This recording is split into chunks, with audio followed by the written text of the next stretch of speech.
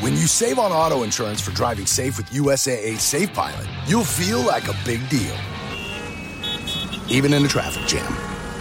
Save up to 30% with USAA Safe Pilot. Restrictions apply.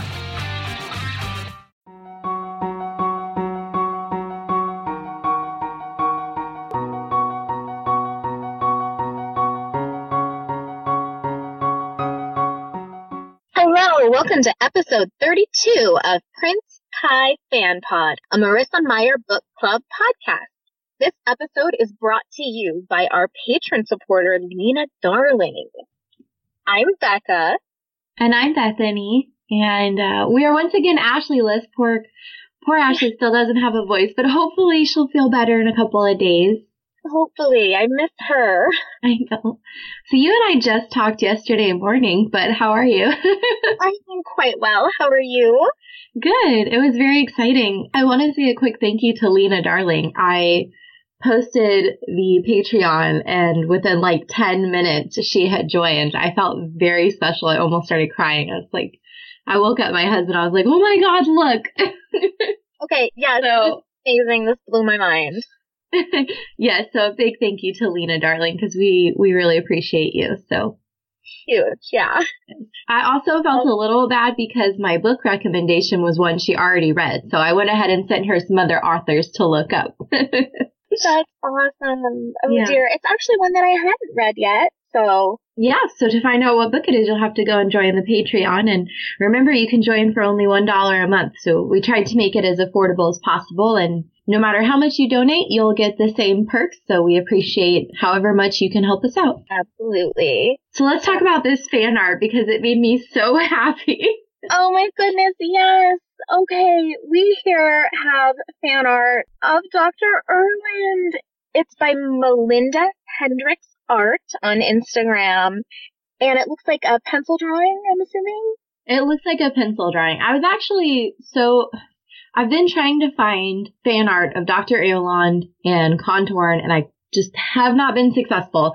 And so I was like, I'm just going to Google. And I Googled, and it popped up on her Tumblr. And on her Tumblr, she had a website.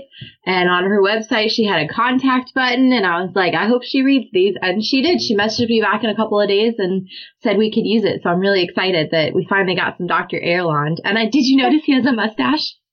Yes. Okay. And this is so great. Does it say anywhere in Cinder that is the type of hat that he wears? Yeah. Does it ever describe? Oh, okay. They specify newsboy cap. Oh, right. Yeah. Right. Okay. What it doesn't specify is the mustache. Mm-hmm. He does not have a mustache, but for some reason I always pictured him with a mustache. Sure. I don't know why. It's just in my brain. Yeah. Well, it's perfect. And he looks short, which he is. He looks like he has a short torso and a long lab coat. So I was like, yeah, he actually does kind of give off the appearance of being short in stature, which is how he's described. So that's really cool. I love this Dr. Erland because it's literally just him. There's no background or anything else. And I can still tell that he's short. So, like, how did they do that? I think it's because his torso is short. His legs don't give off an impression of being, much longer than his torso. And the lab coat, which usually goes to mid-thigh, is at the knees. Oh, yeah. Because I was thinking the same thing. He looks short. Yes, okay. Yeah. And also he has a pen or stylus, and he is writing on what I assume is some sort of port screen, and it's clear. We talked about, in the chapter, it talks about him writing on the port screen with a stylus. So I'm pretty sure that's what this is. Yeah. Is it ever said, though, that port screens are see-through? I don't think it is, but I think that that's cool. And I wouldn't be surprised if it were true, especially with the hologram that they have going on. Yeah, for sure. I super kind of hope that they are now. And so now in my head, they are. Yes, I know. And I like that, too. Yeah. Love it. Love it. And there's so much detail in the movement of the clothing. There's creases where his elbows are, where you can see like the leaning of his pants ruffling up on his shoes. That's another reason I think you can tell he's short, because his pant legs are kind of baggy on his shoes. Yeah. Most men's pants, at least my husband, maybe because he's really tall, their pant legs rest on their shoes. They don't have like a bagginess to them. So that might also be another reason why it's easy to tell that he's a little bit on the shorter side. Yeah, and it looks like also his, like, cuffs of his sleeves might be a little folded. Yes, because his arms are bent. So you would think that they would be, you know, kind of moved up the arm a little bit, but they're hanging on the wrist. So yeah, there's a lot of effort that went into this picture. And I think it's really clear who this is and how accurately it depicts him. And I like that he has that facial expression because he's constantly being described as giddy. And I think in this, he kind of looks giddy and vague and mysterious. And that's exactly what Dr. Erland is. Even in the last chapter, he is giddy and vague and mysterious. Absolutely. And I love the way he's kind of giving a little side eye. He looks mischievous. Mischievous is a great word for it. Yeah. So this was absolutely wonderful. Thank you, Melinda Hendricks Art on Instagram, for letting us share this. And remember, if you want to share your fan art, all you have to do is email us at princekaifanpod@gmail.com or send it to us on our Instagram. And we have a new review. Okay. So today we got a review from Danny Sky from Canada. And the headline says, "Great listen," and it gives 5 stars. They say, "Never really read the books, but definitely more interested in reading them after listening to this podcast. I love the fan art segment you guys did in the episode I listened to. Keep it up." And then a little, I don't know what that is. Rock on. Yeah. Okay, cool. Yeah. So a big thank you for sending that our way because we love getting new reviews. And one more thing before we do chapter discussion, because I don't want to forget. You may remember Cheshire.Lunar.Anarchist from last week's episode. She provided us with that lovely artwork of Peony and Cinder's hands reaching for each other and removing the ID chip. She actually has a Redbubble account where she sells some of her artwork on t-shirts and phone cases and things like that. So if you are interested in taking a look at some of that, go ahead and visit redbubble.com. And you can find her Cheshire.Lunar.Anarchist on Instagram for more information about some of her artwork. So nice. Okay, so chapter 2 of Scarlet already. Oh my goodness. Okay. We left off last chapter, chapter 1, we had met Scarlet. We found out that her grandmother is missing. We got to see a little bit of her vegetable business. And we pick up in chapter 2 still at the tavern. The first thing I noticed was frites because I was like, I don't know what that is. And I Googled it because it's italicized. And we learned in the last book that Marissa Meyer italicizes things that are in other languages.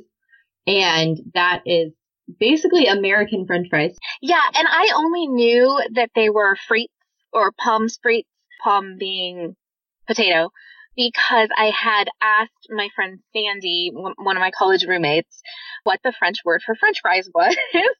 Because she was, I want to say she double majored in French and international business. Anyway, she lived in France a lot as a kid and has lived in Belgium and studied abroad sophomore year and all that. So, frites. I knew that one. That's cool. Yeah, I always like when Marissa Meyer does stuff like that to make it just a little bit more authentic. And so, yeah, she's at the Scarlet is at the tavern, and Gilles is in the kitchen preparing food, and she's like, "Pay me," and he's like, "Take this to this table," and she's like, "I don't work for you." Yeah. And I was like, "Yeah, she doesn't work for you." She doesn't work for Gilles, but she does it anyway.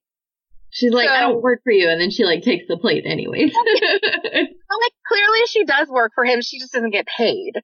Right. And then he's like, "Well, just be thankful I'm not making you scrub away the tomatoes." And I was like, okay, well, at least the tomatoes would be like appropriate since she made the mess.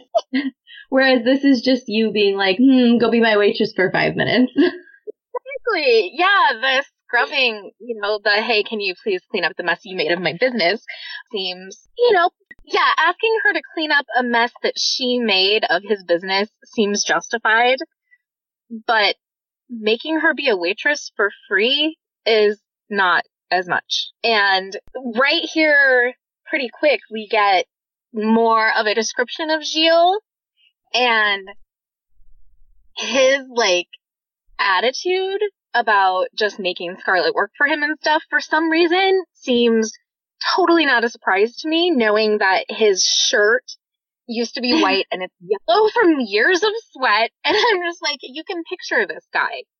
Like, he's just one of those, like, dirty tavern, like, gruff kind of French dudes, you know? I like it. Have you seen Men in Black? I have not. Oh, then you don't know what I'm talking about. There's a scene in Men in Black where a gentleman wearing a similar outfit to the way that it's described on Gilles delivers food to a table and a cockroach comes out of his sleeve. And as soon as I read the sentence that white shirt yellowed from years of sweat, I was like, oh, gross. That's what I'm picturing in my head. So I wonder if anyone who's seen Men in Black is now going to picture that thanks to me. Yeah, oh my goodness, yeah. Because the first paragraph of this chapter is talking about this ham sandwich, and he's ladling bechamel sauce, and I'm like, ooh, that sounds kind of good. Like, I could go for a ham sandwich with some fancy French sauce. And then we hear that Gilles is, like, dirty and gross, and I'm like, okay, maybe this is not a good sandwich. I don't know. And it's also, like, tavern food kind of depends on the place, because, like, bar food and tavern food are two different locations, but for some reason this place just seems like a bar. Yeah, although, like, with it being French, they're not doing, like, American bar food, you know, fried pickles, onion rings, nachos. They're doing, wings. You know, ham, yeah, wings, yeah. They're doing ham sandwiches with bechamel sauce. But the fries, yeah, greasy spoon bar, kind of dark, dirty. They probably didn't wash the plate very well. Dingy. Yeah. It's the hog's head. It is! Gilles is like I'm picturing him as like short and chubby and gruff. He's like the short, chubby, gruff version of the tall, skinny Tom. Yeah, for sure. Yeah. Yeah. So anyway, Gilles gross, and I'm actually starting to get the impression that Scarlet is quite violent. Because her fingers are twitching with the fantasy of chucking the sandwich at the back of his head. Not just tomatoes. Not just that, but also because in the last chapter, she was throwing her port screen and cracking it with her fingers. And then we get to the tavern and she's throwing tomatoes at the building. And now she wants to throw things at the back of Gilles' head. Later, she punches a guy in the face. It's like, okay, this girl might have anger management issues. Yeah, she's definitely got some pent-up aggression that is having trouble responsibly being let out. But thank goodness her grandmother's stern face, the thought of that, stops her from actually chucking a plate at his head, because that probably would not have gone over well. Yeah, she was concerned about losing one of their best customers. Yeah. But we do get the impression here that her grandma is, like, obviously a very important figure in her life, because we haven't had any mention of her parents. But, you know, she's worried about her grandmother being disappointed in her. And I think that that might be a clue as to the kind of relationship she has with her grandmother. Absolutely. Yeah. It seems to be the two of them are definitely close. Yeah.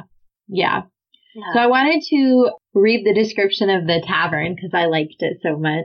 Yeah. It's a good setting. It's good world building. This is on top of page 12. The Rio Tavern was not a nice place. The floors were sticky, the furniture was a mismatch of cheap tables and chairs, and the air was saturated with grease. But in a town where drinking and gossiping were the favorite pastimes, it was always busy, especially on Sundays when the local farmhands ignored their crops for a full 24 hours. Okay, I don't know about you, but I grew up in a small farm town, and this reminds me of the bar in my small farm town and how it is on Sundays and the kind of people that are there and the kind of alcohol that they sell. And I can hear the pool sticks cracking in the background. And I love it. I have truly no real life frame of reference for a location like this. I grew up in like suburban city and did not set foot in a bar until like the day before my college graduation. I just like And we went to Old Chicago all the time because they had dollar beers and like dollar pizza. And I never went to bars. And I'm just not familiar. But it kind of reminds me of this pizza place, actually, that my mom's coworkers used to go to when I was a kid. And it was like kind of I don't know, rundown's probably the wrong word, but like it had red carpet on the walls and like there were always kind of rowdy, big groups of people. And she was working in a print shop. And yes, it was at a Catholic university, but it was a print shop, so they were a little bit rougher people too. And it reminds me of that, I guess. But I still get it, the clacking of the pool balls and stuff. I don't know where in movies and TVs I've seen locations like this, but I can definitely picture it. I also kind of picture, did you ever watch Veronica Mars? No. Oh, I love Veronica Mars. Apparently my pop culture knowledge is like non-existent. No, we're just from different backgrounds, but I didn't start watching Veronica Mars until a couple of years ago. I didn't watch it when it was on air, but there's an Irish family that owns a bar, of course. And I was picturing something kind of similar because their bar is like, they're a gang, like an Irish mob. So their bar is kind of, seedy and a little sketchy. And, you walk in and you can smell smoke and things like that. And they don't talk about cigarette smoke in here, but I have a feeling people are probably smoking, especially since smoking is not nearly as frowned upon in Europe as it is in the United States. Yeah. And while I don't know what the situation is, hundreds of years in the future, but for now, for the sake of it, we'll assume that it's not gotten any better. Not that there's anything wrong with it. For example, I lived in Illinois most of my life and then Nebraska, and now we live in Mississippi. And it was quite a culture shock to walk into a restaurant in Mississippi and have them go smoking or non. I haven't heard that since I was 12 years old. Mm-hmm. Yeah, it was, 12 years, wait. Yeah, no, that's about right, actually, because, I was going to say, when I was 17, I worked at Romeo's. Okay. So, for those not familiar with Omaha, it's Romeo's Mexican Food and Pizza. And they're a typical restaurant. And their little mascot is a dancing cactus. And it was a very smoky place in the 90s. Very, very smoky. And I don't remember when the laws changed in Nebraska. I feel like I was living in Illinois when the law changed in Illinois. And then when I came back here, it had also changed here. Just like a little information, because I want to be transparent. So I was a smoker for several years, smoking mostly with my friends and when I was drinking.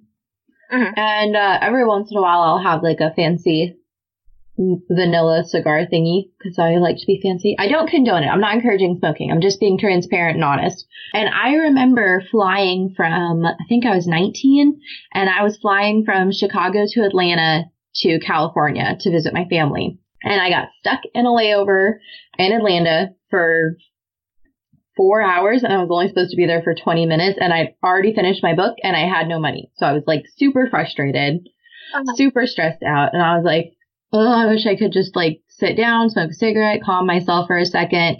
And I was just like wandering around the airport, and they had a smoking section.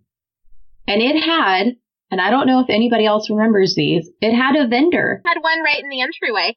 Yeah, because there used to be vending machines with cigarettes, and you would just put your money in and it would rotate just like, a can of pop or something. And you would get like a little pack, and it would come with like a little thing of like 4 or 5 matches. Like that was going to help you. But it had like a little thing where you would get 4 or 5 matches kind of taped to the back of the pack. And I was like, I don't even know what to do with this. So I just popped my money in and got it and went and sat down. And I'm 30 now and look like I'm 21. So when I was 19, I looked like I was 7, and I had to show my ID to like 5 different people who saw me sitting there smoking. And it probably didn't help that the only thing I had with me was the 3rd Harry Potter book. So I just started reading it again. That's hilarious. I'm sorry. You... Imagine though, just walking through an airport and seeing a 12-year-old reading Harry Potter smoking a cigarette. I get so many, like even, especially when I was younger, but like even now I get people who are shocked to find out my age because I just have like I don't know, maybe like a I think it's my cheeks. I Yeah. got chubby cheeks, and they kind of make me look a little younger than I am. And usually most people think I'm young, and then they hear me talk and they assume I'm older because of the way that I speak and the way that I carry myself. But just at quick glance, they'll think that I'm really young. And even now, I just turned 30, and I've had people who are like, "Oh, you drink?" Or, "Oh," like my boss has a daughter in college and a daughter in high school. And on multiple occasions, I get people that think I'm her daughter in high school. And I'm like, I don't know. I look young, but I don't think I look that young. But people dress more provocatively now, and people wear more makeup now. I don't wear any makeup at all. And that might be another thing. You know, people see someone without makeup and they assume they're a little bit younger because maybe that's why they're not wearing makeup, you know. But yeah, I could definitely like picture this being a place where people would smoke. I don't think that I look young, but I really like the color pink. I almost always wear pigtails, and I sound like I'm 5. So from a quick glance, I sometimes am mistaken for younger, but I don't think I could ever pass for not old enough to smoke. I was 19 at the time, so I mean, I was barely old enough to smoke anyways. But yeah. I got people that were thinking I was like 13 or 14. And I was like, I mean, I'm also really short. That doesn't help. You know, I'm only 5'1". That doesn't help me look older. But I think that you look young because I remember being very surprised to find out how old you were because I thought you were only a couple years older than me. Yeah, I feel like we're closer to the same age than we are sometimes. And then other times I realize how old I am and how young you are. Like, it depends on what we're talking about. I feel like it's because a lot of our interests overlap, and a lot of those interests are from when we were a certain age. And so it kind of doesn't feel like there's a gap there, but there's a little bit of a gap there. For sure. Yeah. But we're at this bar, and Scarlet is reluctantly delivering food. And we find out that it's the day after the ball, and they've been playing footage from the ball ever since the day before. And Scarlet has heard descriptions of this footage, but it seems like she hasn't actually seen it yet. Yeah, should we go ahead and describe what she sees? Everyone was talking about the Eastern Commonwealth's annual ball, where the Lunar Queen was a guest of honor and where a cyborg girl had infiltrated the party, blown up some chandeliers, and tried to assassinate the visiting queen. Or maybe she'd been trying to assassinate the newly coronated emperor. Everyone seemed to have a different theory. The freeze frame on the screen showed a close-up of the girl with dirt smudges on her face and strands of damp hair pulled from a messy ponytail. It was a mystery how she'd ever been admitted into the ball in the first place. I really love that throughout this chapter we kind of get an outside look at what we just went through with Cinder. Yes, absolutely. Yes, I love this. Also, she did not infiltrate the ball. She was an invited guest of the Emperor. I just want to make that clear. Okay, yes. Well, that is clear to us because we know, but yeah. I know, but it bothered me. From an outside perspective, and, you know, with the fact that governments are not very transparent in general, you know, I'm sure that Prince Kai or Emperor Kai is not coming out there and telling all of the nations of the world, oh yeah, she was totally like my guest, so it's cool. You know, no. He needs to save face and protect, you know, his interests and his country, you know, so you're not just gonna admit that to everybody willy-nilly.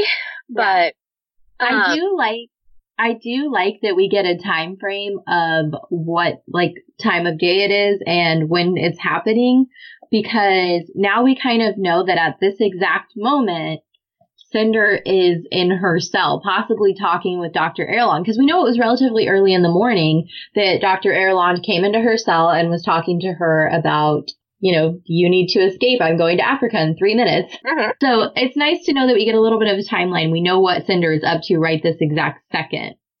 Oh, for sure. Yeah. It's adjusting for time zones and all of that. Absolutely. Yeah. It would still be earlier in the Eastern Commonwealth and. Yeah. Because I think when I first read this, I never made that connection. So the whole first couple chapters of Scarlet, I was like, okay, this is great, but what's Cinder up to? But now if you think about the timeline, we haven't missed anything in Cinder's story because this is kind of happening somewhat simultaneously. Yes. Yeah, we're just expanding our world and seeing what's happening in other parts of it. Yeah, absolutely.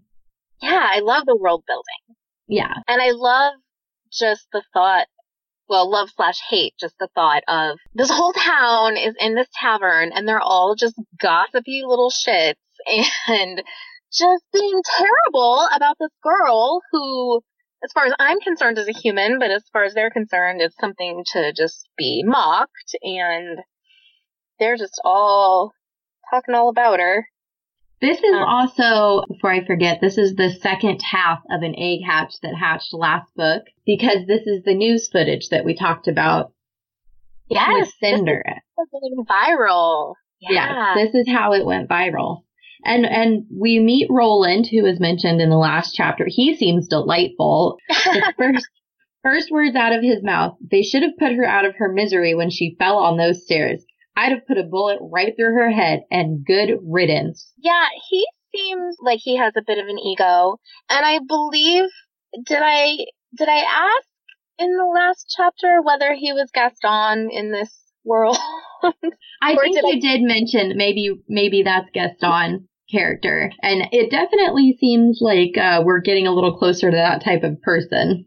Yeah, he's no Shrinking Violet. He's in this rowdy bar, but he is, just going to throw his opinion out because he's in charge.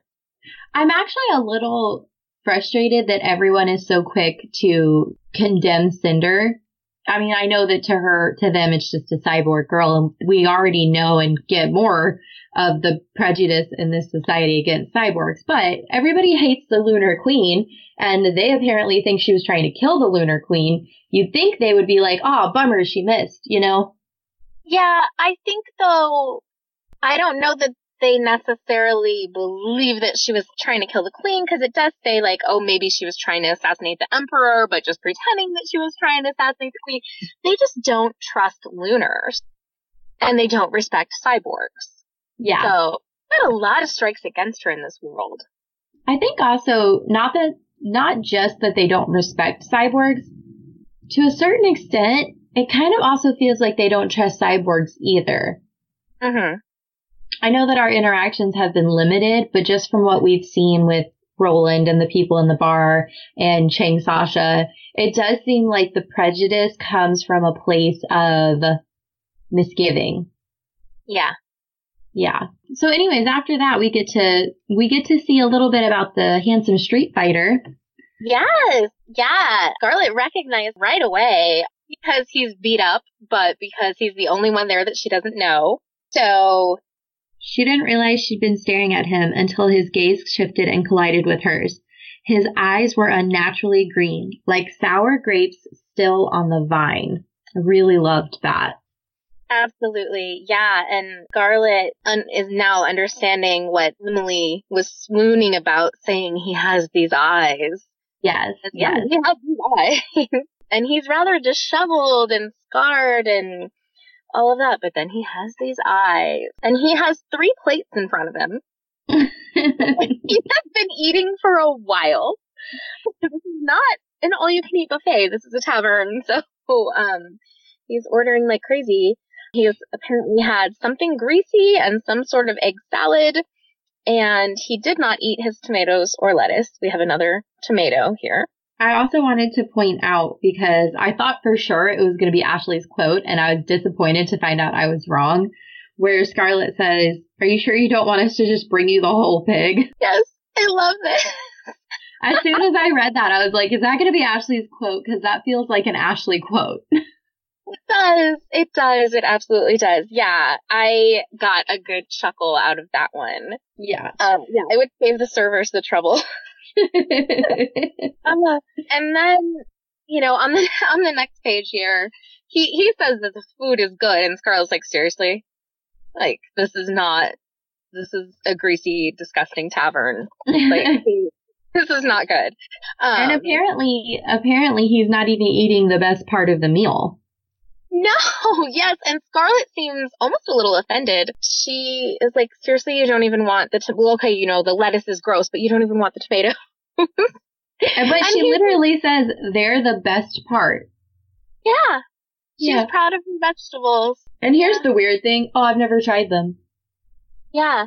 He's never tried tomatoes. Yeah, this is a little surprising, I guess. I don't know if it's just me, but I love tomatoes. You? Especially those little cherry tomatoes. Like, I munch on those like they're potato chips. I only love cooked tomatoes. Gross. I hate cooked tomatoes. Really? I love cooked tomatoes, and they can be just barely cooked if they're like Romas in a panini or something. Like, just barely cooked is great, but I don't really care for them raw. No, I pretty much only eat them raw. I really love the little cherry tomatoes. Like I said, I munch on those a lot. Or like just a regular sliced tomato with a little salt and a little pepper. But I'm a bunny and I eat lots of vegetables and fruit, so. Tomatoes were Max's favorite food for a while. Okay. Until he discovered grapes. I love grapes. And so now whenever he has one of those little like grape tomatoes, he gets mad at it because it's not a grape, it's a tomato.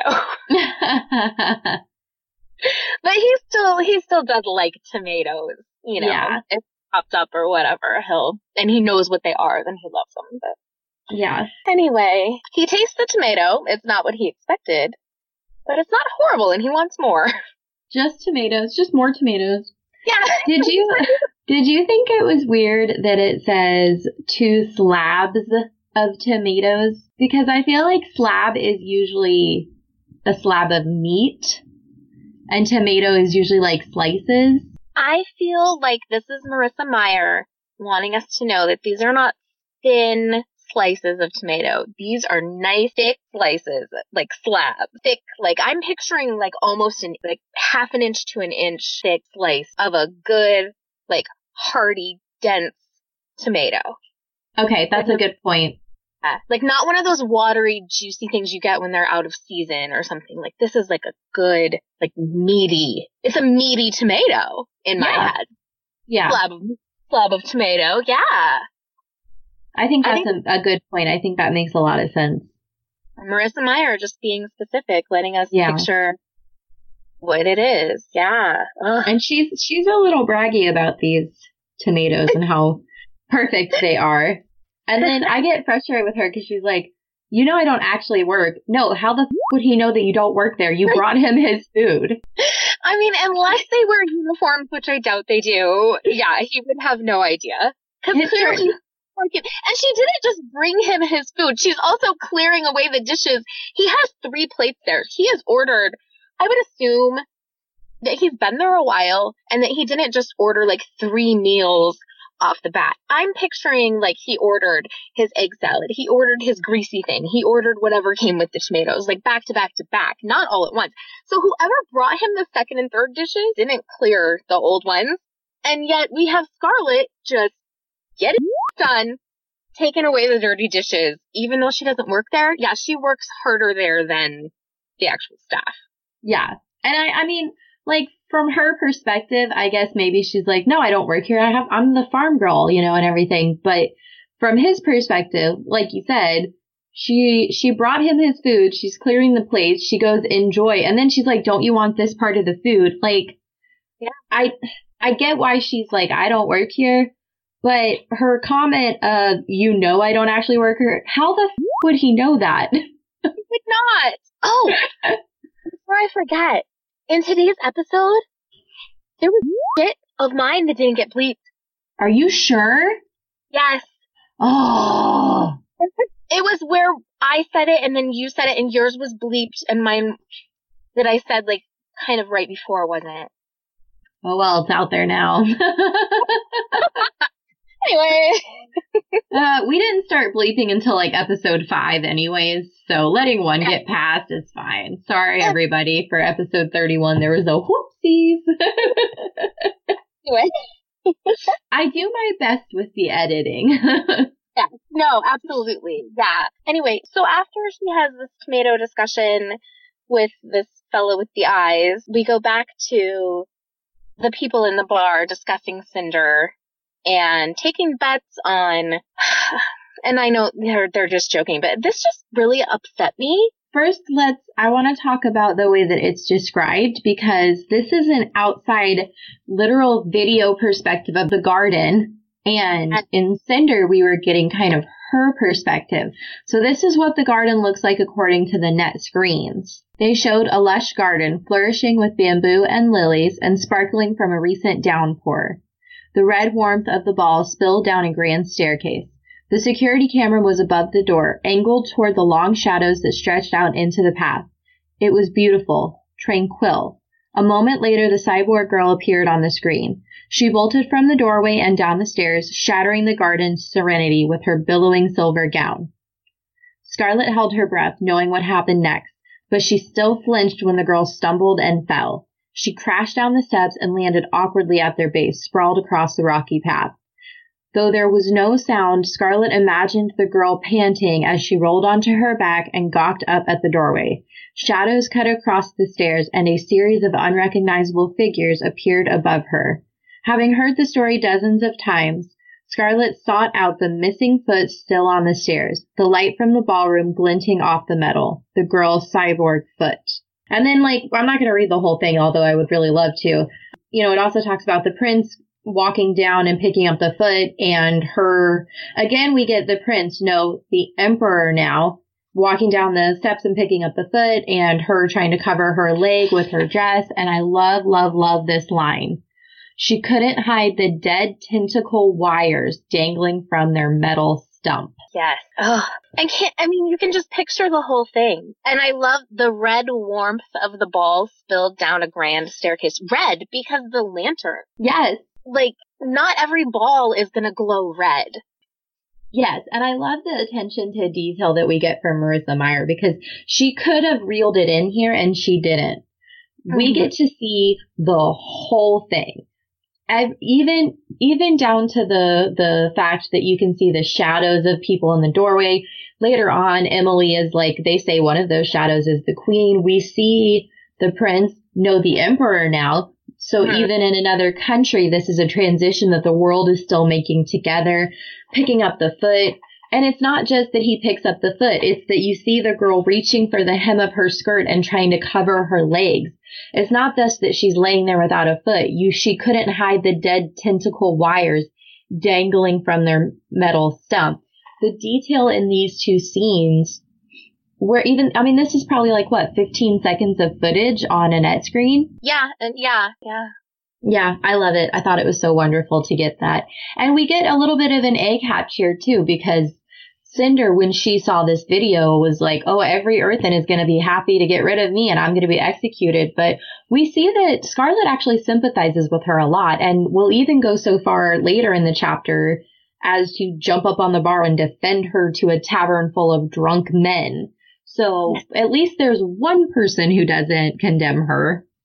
Yes. And a person who doesn't even know her. Right. Yeah. Scarlet is awesome. I'm sorry. The way that she stands up to the people in this bar. This bar is a rough place. These people, the way that they're talking about Cinder, they have no respect for cyborgs, lunars, women, anything. The sexism here is disgusting. Okay, yes, because this book was written before #MeToo, so clearly these guys didn't get the memo that this is hundreds of years into the future. You need to not, make rape jokes. This is not okay. Yeah, and unfortunately, I have no doubt in my mind that hundreds of years in the future, there will still be men that behave this way. And even women, I don't want to make it sexist. There are women who behave in disrespectful ways towards other genders as well. And the other thing I wanted to point out, because I thought it was kind of cool. In my notes, I wrote, ugh, pig. And then I saw that she had said swine 2 sentences later, and I thought that was great. Because Roland, they talk about how it's the most disgusting thing, and someone should put her out of her misery. And then someone at the near end of the bar said he would love to take her home. Yeah, that she's kind of cute, pretending to be helpless and innocent, and they should let her come stay with him instead of sending her back to the moon. And then somebody else is just laughing about how the metal leg wouldn't be, nice to cuddle with or whatever, as if this guy's going to cuddle. And I want to give Marissa Meyer props here because she didn't need to include this. This is very intentional. And I think that she wanted us to know that the world is like this. She wanted us to know that men are like this, that people are like this, that this is the type of world that Scarlet lives in. This is why she is this fierce, spicy, gung-ho person that she is, because she kind of has to be. Otherwise, how's she going to make it in this type of world? And I also like that she included these types of people because while there are men out in the world and women out in the world who are wonderful, who would never behave this way and who think it's, disgusting and should be like what Wolf ends up saying, where it's disrespectful and it should have consequences. There are people in the world who genuinely do not give a shit and they will behave this way until their dying day. And it's important to include those types of people because they are real and they're out there and there's no reason to ignore that. Yep, absolutely. Yeah. And the only reason I say that is because, and this is just, personal thing. I sometimes when I'm listening to podcasts or people talk, I hear complaints about certain characters, for example, one that comes to my mind is Lavender Brown from Harry Potter. I'm not going to say who or what, but there's a podcast that I listen to and the girl is constantly saying that Lavender Brown is a horrible character and she's a bad influence on women and it's anti-feminist. And I hate that because Lavender Brown is a person. She is a giggly girl who gets overly in love and gossips and loves to hang out with her friends. And there's nothing wrong with that. And I know lots of girls like that. And saying that it's not okay to behave that way just tells all the girls that act like that they're not good enough for you and your society because you think it's anti-feminist to be giggly and gossipy. But it's okay to have personality traits. And even if you don't agree with those personality traits, obviously we don't agree with the personality traits of these men here, it's still important to acknowledge that they exist in the world and to include them in the world and make them a part of the story. Absolutely. Yeah. And anybody who thinks that Lavender Brown is not a strong, powerful woman just because she's giggly and obsessed with boys really needs to listen to Dolly Parton's America. Because Dolly is the same way, but she is a badass. And yeah, it was a limited run. I think it just wrapped up and it just made me think a lot about the way we value traits that we find too girlish or, overly feminine or whatever. And yeah, there's nothing wrong with.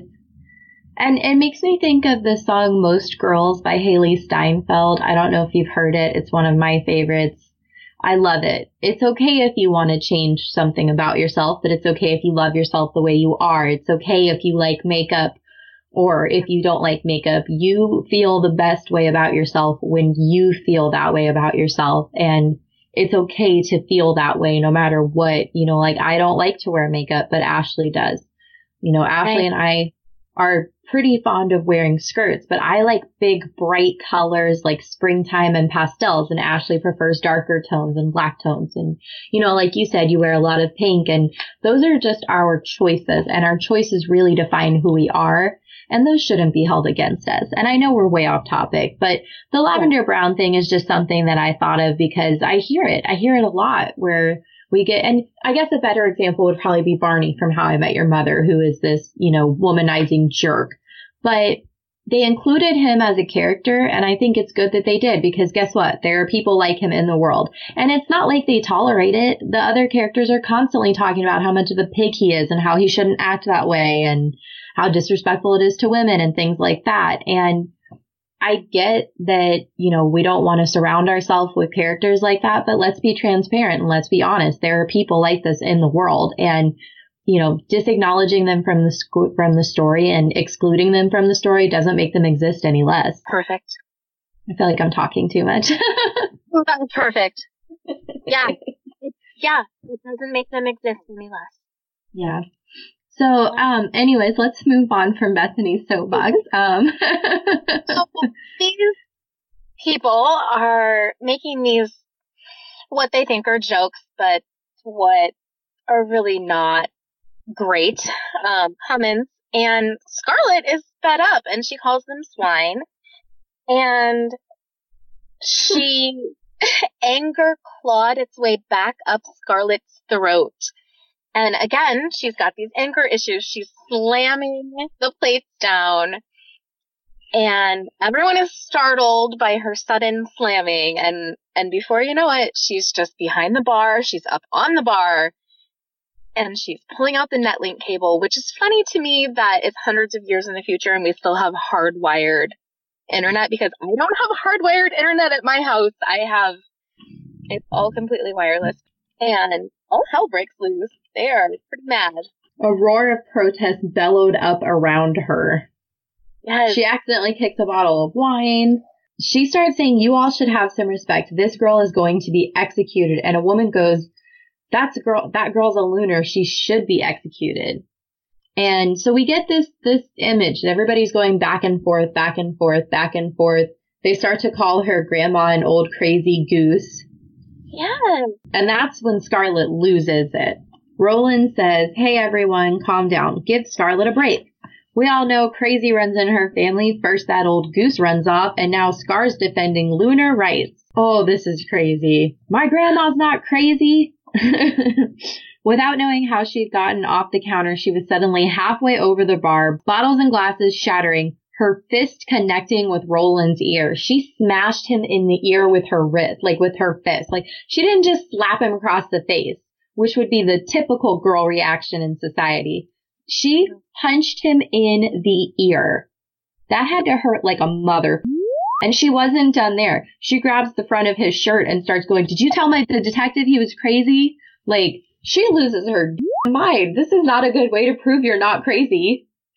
And she's shoving him with both hands, and they're going back and forth about her grandmother and chasing off the escort salesman with a rifle. And to the point where, like, Scarlet is shoving her, and Emily, like, is trying to get in between them to stop it. And which is funny because, like, Emily is like this little blonde girl, and she's trying to break up a fight between Scarlet and essentially Gaston, which is funny to me. But all of a sudden, I do want to mention that they describe Granny Benoit and why she was so crazy with the way she keeps herself holed up in that old house, talks to animals and androids like they're people, chases folks away with a rifle one time, and he was an escort salesman. I love that part. One time she killed someone with a rifle.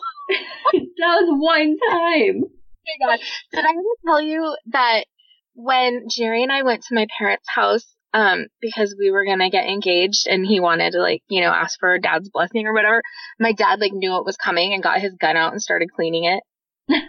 No. Did you see the Twilight movies? No. Oh. I read. The movies aren't perfect, but the actor that plays Charlie, the actor that plays Charlie is sheer perfection. And one of my favorite scenes is when Edward comes to the house to meet Charlie, and he's like he's a cop, so he's at the table cleaning his gun, and and Bella's like, "He wants to meet you," and Charlie's like, "Fine, click, click, send him in." And it's just, that's awesome. It's awesome. Yeah, it's great. So anyways, Roland stands back up. He's rounding on Scarlet. He's like, "You better be careful. You're going to crazy too." Table legs screeched against tile, and then the fighter had one hand wrapped around Roland's neck, lifting him clear off the floor. Which is, can you imagine, like, straight arm grasping, lifting a grown man that way? Because I can barely lift my 30-pound children that way. Not by their necks, don't worry, but like if I have like both of their hands, or if I have one of their legs or something in my hand and I want to just like straight arm lift it, I can barely do it. And they are 27.5 pounds. This is a full grown man. I was thinking the same thing too, because like obviously my shoulder hinders me now, but like Scamp is 30 pounds. I can pick Scamp up just fine, but Beowulf is 65 pounds. Mm-hmm. I can't just grab Beowulf. I have to like get in a squat position, use my legs, got both arms going and things like that. But I mean, you're right. This isn't just lifting a grown man. This is one arm straight out, right off the ground, a grown man. Let's assume that he is not like a fit grown man either. So he's got, let's say he's like, I don't know, 180 to 200 pounds. That's freaking heavy. Yes. And he's being grabbed by the neck. And we don't know how tall either of these fellas are, but I'm assuming that they're both kind of, average man height.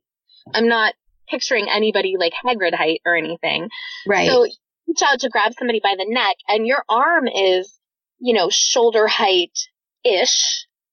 It's real hard to, grab something and start with something heavy from there. Like it's easier for me to like pick heavy stuff up from like a lower angle. Yeah. Like I just talked about, we're having to squat and use my legs. Yeah. Crazy. Yeah. And it's also like, it's kind of terrifying too, because like you said, we don't know how big these people are. This is one hand wrapped around a neck.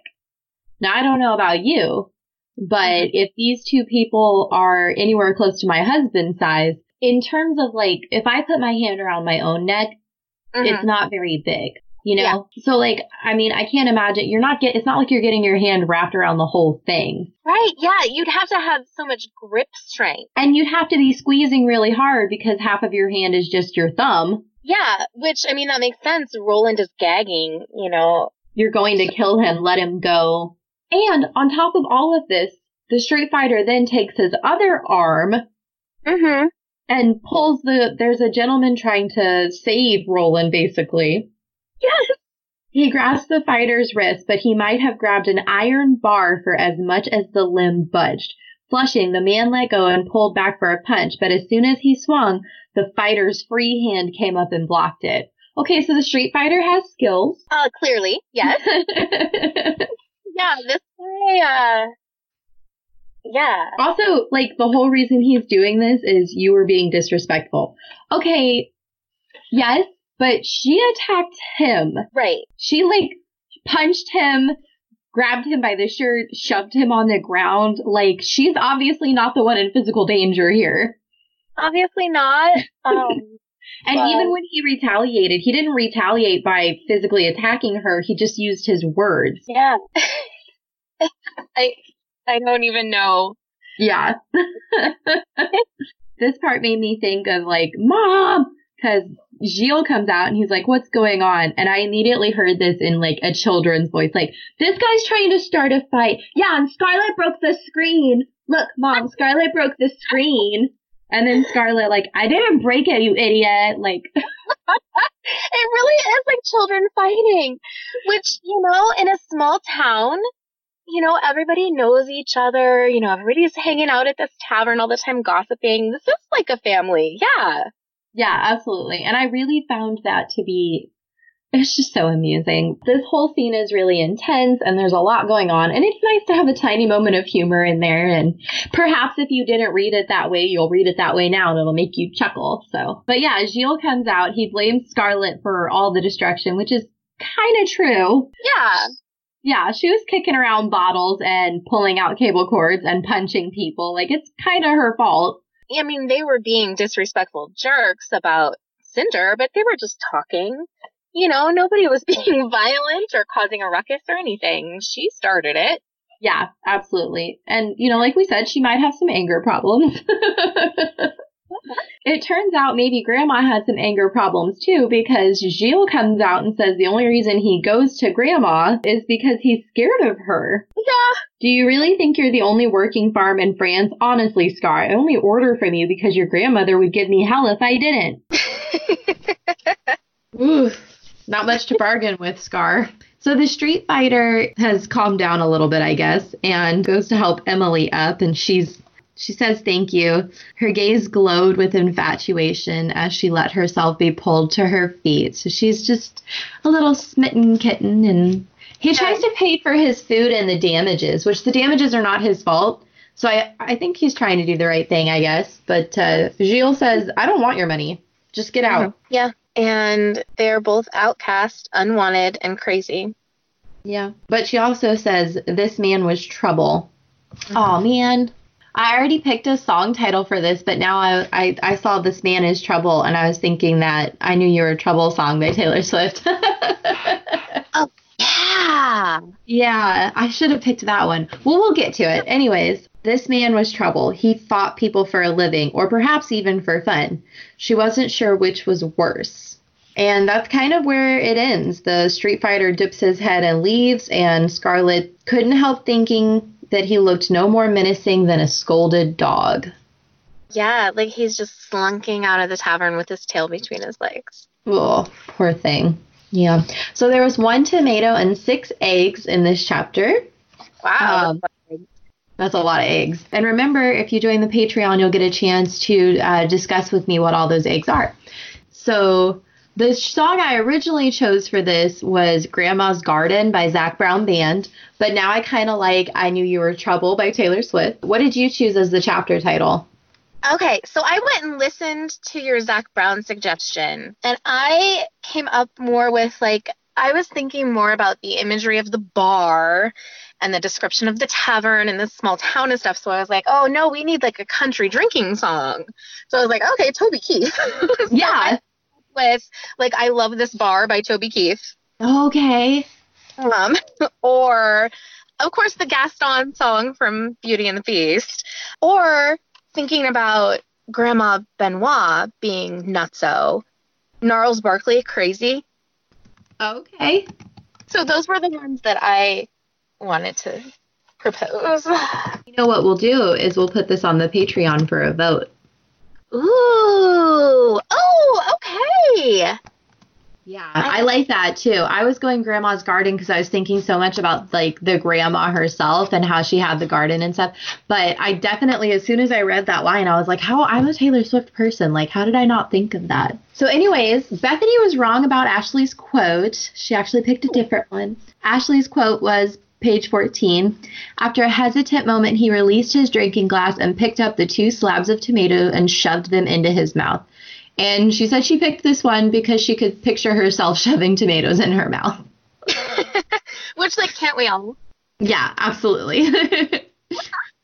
So what's your quote, Becca? So mine was this description of his eyes were unnaturally green like sour grapes still on the vine. Ugh. Yeah, and I love green eyes, you know. You do? I have green eyes. I know, so do I. Yeah, mine are like a similar kind of green as yours, I think, but I think yours might be a little lighter and mine might be I'm not actually 100% sure. But green eyes are only 2% of the population, so we're special. We are special. So my quote was, the fighter's pale eyes darted to Scarlet, and for a moment she sensed a connection between them. I thought that was great after that interaction with everybody's yelling at the fighter, and it's like he kind of was trying to do the right thing, but he's obviously got a little bit of aggression in him. And then Scarlet has this moment where we see so many sides to a person we don't know. She seems very, like, spicy and fierce and throwing bottles and punching people in the head, but she sympathizes for a lunar cyborg who, for all intents and purposes, just tried to murder the emperor of what we can only assume is a ally country.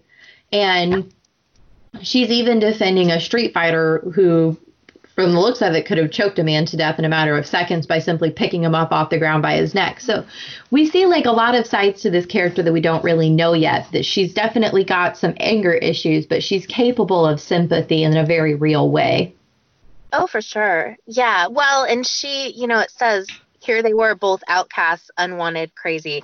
She sympathizes with the underdog and the outcast because that's who she apparently is. That's how she feels about herself. Yeah. Okay. So time for chapter 3. We pick up right where we left off. Scarlet's taken back all her food. It would have been a lot cooler if she could just storm out, but this is kind of feels a little tantrum-y that she's taken back all her produce in a big old huff. It really does. And then Gilles sees her at it, and he's like, what are you doing? Scar, I didn't mean all that out there. Yeah, like, so now he's saying that he just has to be tough in front of the crowd, you know? Yeah. And I mean, he's not... It reminds me of that scene in Friends where it's like, is this your first apology? Because you suck at it. Yes. Oh, dear. Yeah. And then he says, you know, I like your grandmother. I like you. Yes, she overcharges. You know, yeah, you're a pain. You're both crazy, but, you know. And then Scarlet gets all upset and he's like, okay, but you're the one who jumped on the bar and started making speeches, so. It's valid. It really is valid. Yeah. And we could have a million conversations about how, you know, the word crazy is not really There's a lot of people who don't like the word crazy because they're like, well, that's not a medical diagnosis. Okay, nobody using the word crazy is like, this is a medical diagnosis. You know, Right. They use it to describe someone that they find to be a little off kilter. And it doesn't seem like they're that off base here. But it looks like she had a right to be braggy because he says she has the best tomatoes in France. Yes. Which, I mean, I'm picturing them as some pretty nice tomatoes. So I know, it really makes me want tomato and guacamole salad. Oh, yeah. I don't like guacamole. Oh, I love guacamole. I wish I did. I don't like avocado. It's too slimy. Ooh, I love avocado. Yeah. I never considered, well, I don't know. When I was vegetarian, I ate it a lot, but I always liked it even before then. But You know how when you slice a banana and the surface is slimy? mm-hmm. That's how I picture avocado slices, as like that type of... But guacamole is mashed avocado. Yeah, mashed banana grosses me out as much as sliced, if not more. That's fair. That's fair. Mashed banana grosses me out, but mashed avocado is better to me than sliced. But yeah, it just makes me want to eat tomatoes. And I have a whole bunch of those grape tomatoes in my fridge because, like I said, I like to eat them. So here we find out just a little bit. We didn't get anything in the last chapter, but here we find out that Scarlet has red hair. Which is not super surprising to be named Scarlet. Well, also, if you look at the cover of the book, you can see an elbow and red hair flying in the wind. Oh, you sure can. I had never Yeah. noticed that, actually. I only noticed the stuff to the left, the fabric. Yeah, there's the big fabric, and then in the bottom right-hand corner, you see an arm with an elbow, and then there's red hair billowing behind And the... that's some red hair. Yes, yes. Quentin's hair used to be that red. Whoa, okay. Yeah, Wow. he used to have, like, clown red hair. My Yeah. mother is a ginger. She's a redhead, and she had more, like, Judy Garland Auburn type hair. That's what my grandmother had. Yeah, Yeah. yeah. Anyway, we find out she has this red hair, and I love this. She's putting the potatoes back. She's listening to the cooks chortling over the dining room drama. And already, it's been, what, like 5 seconds? Already, the story of this scene in the tavern has morphed, and all of a sudden, the legend is that... I really like that line, though. I really like the line of the story had already taken on a legendary air. Yes. It's yes. It's like that telephone game. Exactly. Yes, like telephone or telestrations. Yes. Yeah, because already they're saying that the street fighter broke a bottle over Roland's head, knocking him unconscious, crushing a chair in the process. He would have taken out Gilles, too, if Emily hadn't calmed him down with one of her pretty smiles. Like, this is funny. Yeah. I'm sorry. When in reality, it was kind of Scarlet that calmed him down, not Emily. Little bit. But he did help Emily back up. So yeah, it's Yeah. really, and this is, again, I come from a small town. This is exactly how it works. Yeah. Scarlet has no interest in correcting the story. No, she couldn't care less. She's got her own shit going on. But before she can even think about her own shit, she can't even finish the thought. She can't even finish the thought about her grandmother. It's too upsetting. But she's really far behind schedule. We find out she does run a farm, Benoit Farms and Gardens. And she realizes she's behind schedule. She starts thinking about, like, all right, I got to get to Toulouse in the morning because my grandma could be helpless and forgotten and dead. And okay, as a reader, we know that she used to be in the military as a wing commander. And Yeah. apparently she likes to chase people off with a gun. So I'm guessing, and we find out later she gave Scarlet a gun for her 11th birthday. I'm guessing she's not too helpless. No, I'm thinking that if she was kidnapped somehow, she definitely did not go quietly. She would be quite a lot to... She would be Neville's grandmother. Yes! Oh, totally.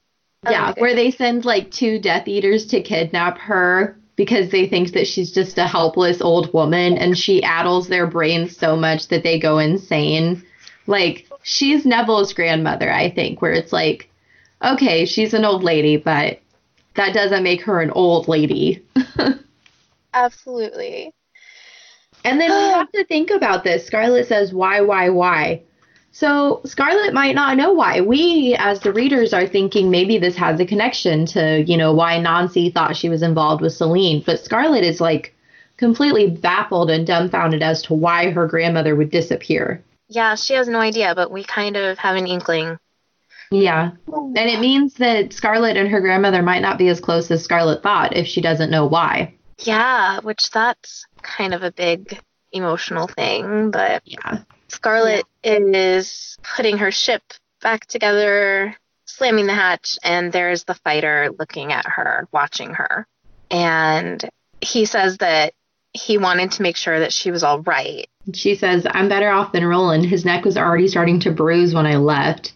And this is where he says he deserved worse. Again, Scarlet attacked him. No, this does seem like kind of outsized anger here. Like, yeah, the guy's being kind of a douche, but like, I mean, people, like, everybody is sometimes, and, some people are a lot of the time, and, it's just whatever.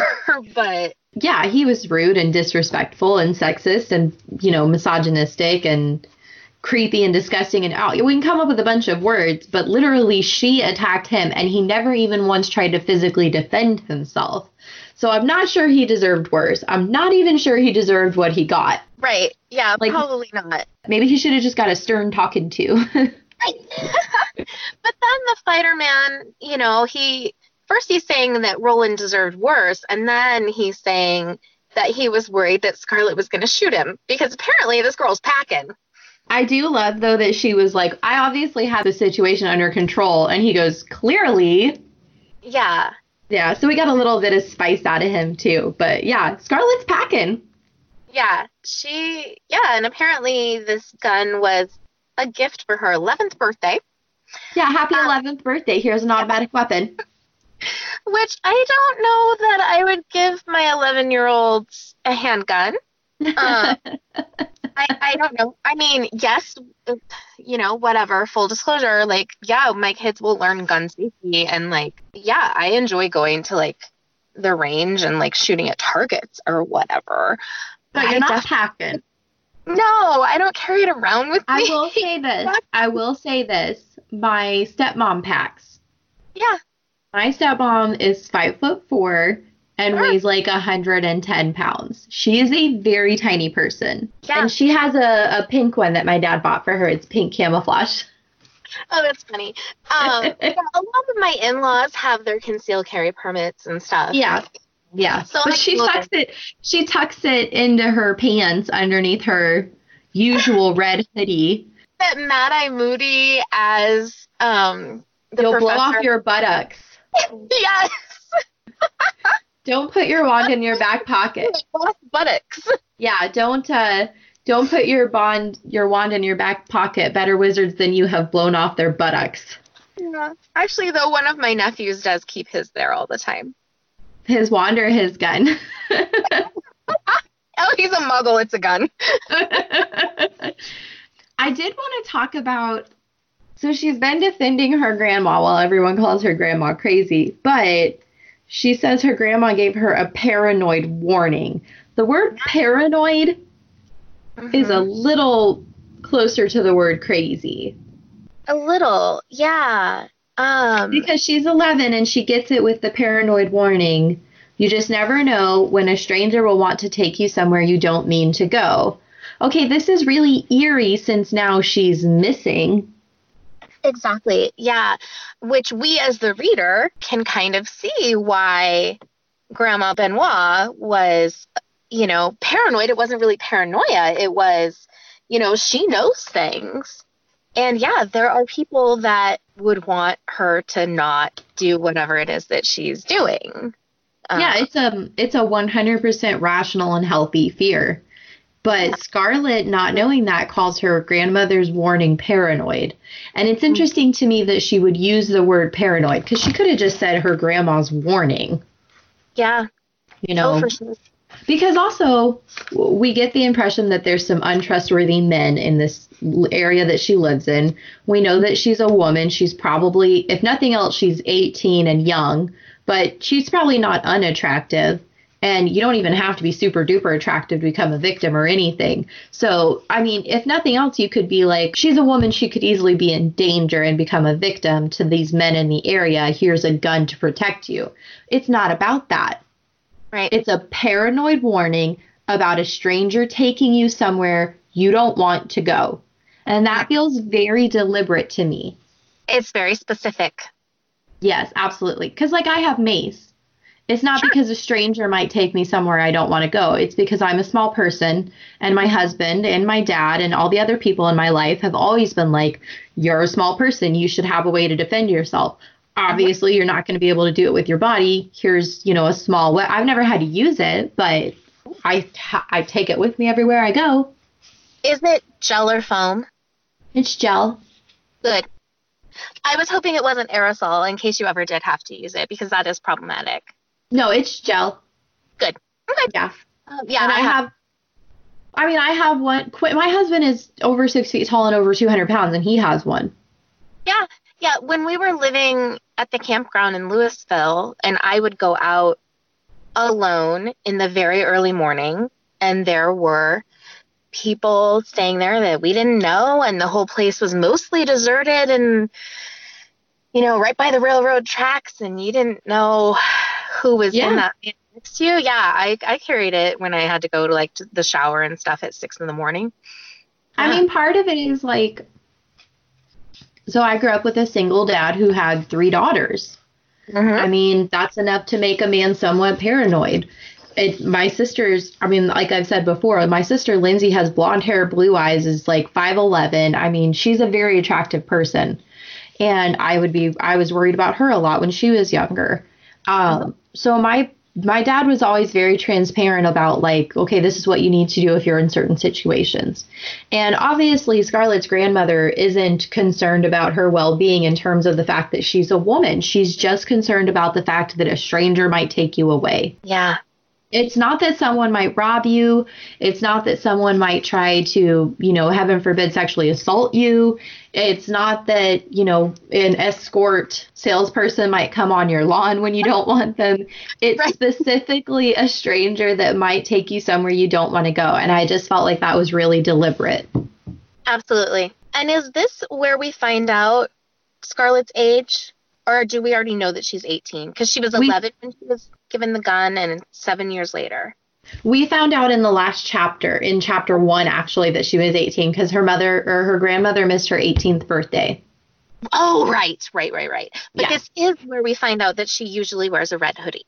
Yes, she usually wears a red hoodie. She's packing, and she has to go, but the street fighter wants more tomatoes because he's still hungry. Yeah. And now he gets carrots, too, which he doesn't know what they are. Yes, he doesn't know what carrots are. Like, is he from another planet? Is he an alien? Like, how does he not know what carrots are? I know, it makes you question, like, okay, are, farms becoming,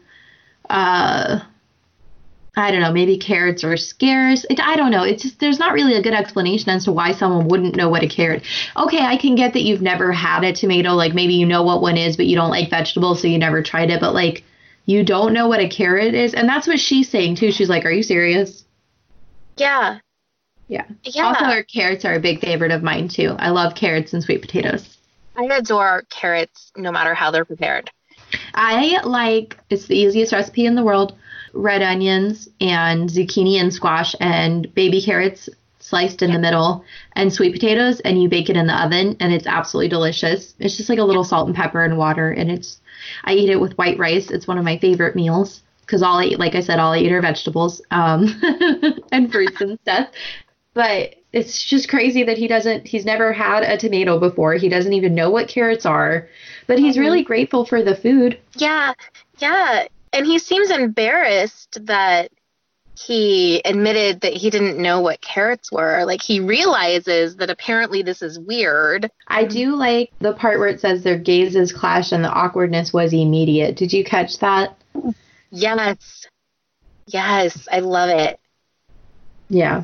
And then we find out something cool. She opens her ship with her ID scanner. Oh, yeah. Like those minivans or whatever where you, like, put your foot under it to open the hatch. Quentin has a sensor on his car. What? And if he has his keys with him, he pushes a button on the car and it opens. You don't have to enter a code or anything. You just hit the... And it's not even like an actual button. It's more like a sensor. Like if you put your thumb, like you just barely rest your thumb on it and it feels your thumb and then it unlocks it. Wow. Some futuristic shit going on. No kidding. Holy cow. Oh, dear. So again, she's about to leave, but he wants to know if she needs a farmhand because he'll work for food. And so she jokes that after seeing the evidence of your appetite in there, I think I'd lose my shirt with a deal like that.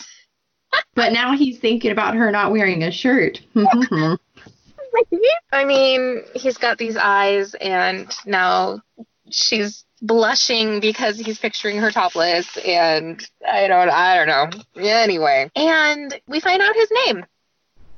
Well, we find out they call him Wolf at the fights. Yeah, Wolf. How predatory. Yeah. And then she felt bad because maybe it was a beloved nickname. Okay. Yeah. And I love her reaction. Well, they call me Scarlet. Yes, like the hair. What a clever observation. And he's like, what hair? So it's like, okay, this guy's a little sheltered, maybe. He doesn't seem to pick up on social cues very well. No, He kind of has a little bit of an overreaction about interacting with men and women. He doesn't know what vegetables are. He wants to work for food. He beats people up for a living. Yeah, and he kind of, it seems like he's never been in the world before. Like, he like doesn't, he thinks that this tavern has good food. He's socially awkward. He doesn't know about vegetables. Like, I really feel like he was just dropped on this planet from out of nowhere. Yeah. Yeah. It's very strange. But she doesn't have the time to get distracted by a hot guy. So she tells him to go to Toulouse or Paris if you look for work. Yeah. Yeah. And he says, thanks for the tip. But if you change your mind, I can be found at the abandoned Morel house most nights. I thought it was interesting that Morel is kind of like moral, and we've been discussing the morals of the people in the bar all episode. Yes. Oh, yeah. And he lives in the Morel house. And but it's abandoned because this whole town is just savage. Ah, love it. You know what, though? Again, small town. There are lots of abandoned houses. Yeah, no, for sure. Yeah, because what is, what's worth staying for? Yeah, he thinks he might do well on a farm. He's not great with people. Animals love him. And so we get a little sass from Scarlet. I love her sass. Yeah, I'm sure they do. What farm animals don't love a wolf?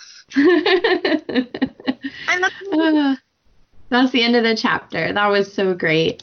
So there were 7 tomatoes and 4 eggs. And I picked the song Hungry Like a Wolf by Duran Duran. And so did I. Yay! I could think of. I mean, I thought of it immediately. And I was like, yep, nope, that's it. Yeah, that's perfect. He can't stop eating. He wants to work for food. He wants to be on the farm, and they call him Wolf. That song writes itself. Yeah, so Ashley's quote, page 25. Scarlet's hand instinctively went to her lower back where a small pistol was warm against her skin. Simply put, Ashley likes guns. Yeah. That's what she said. Yeah. Hey, Yeah. Yeah. What was your quote today? Mine is, she would have smiled, but she didn't have the energy after biting back all the anger and frustration of the afternoon. Mine's kind of a bummer, like for me, because normally I pick the sassy ones, but that just hit me. Yeah. It's a very powerful moment. Mine was, what farm animals don't love a wolf. It made me happy when I read that. I was like, she's fierce. So today's chapters had a whopping total of 10 eggs and 8 tomatoes. That's a lot of eggs. It's a lot of eggs. Wow. Yeah, I'm excited to talk to everybody on the Patreon about the eggs, so. Yeah. So for our next episode, please read chapters 4 and 5. Absolutely. And don't forget to follow us on Instagram and rate, review, and subscribe. Check out our Patreon, which is www.patreon.com/PrinceKaiFanPod. Super simple website. Yes. I tried as well. I went to Patreon and I just typed in Marissa Meyer and we came right up as well. So awesome. You don't even have to type in our name. We're so easy to find. We are easy to find. Yes. Because we are the only Marissa Meyer obsessed podcast. So yeah. So maybe someday there will be another one and we can do crossover episodes and be podcast buddies and stuff. So until next time, see you next week. Yeah, see you next week. Okay, bye. Bye. The passages read for you today are from Scarlet by Marissa Meyer. This podcast is hosted and produced by Bethany Finger. Today's special guest was Rebecca Baker. The logo art was created by Angela Wong on Instagram. Thank you for listening.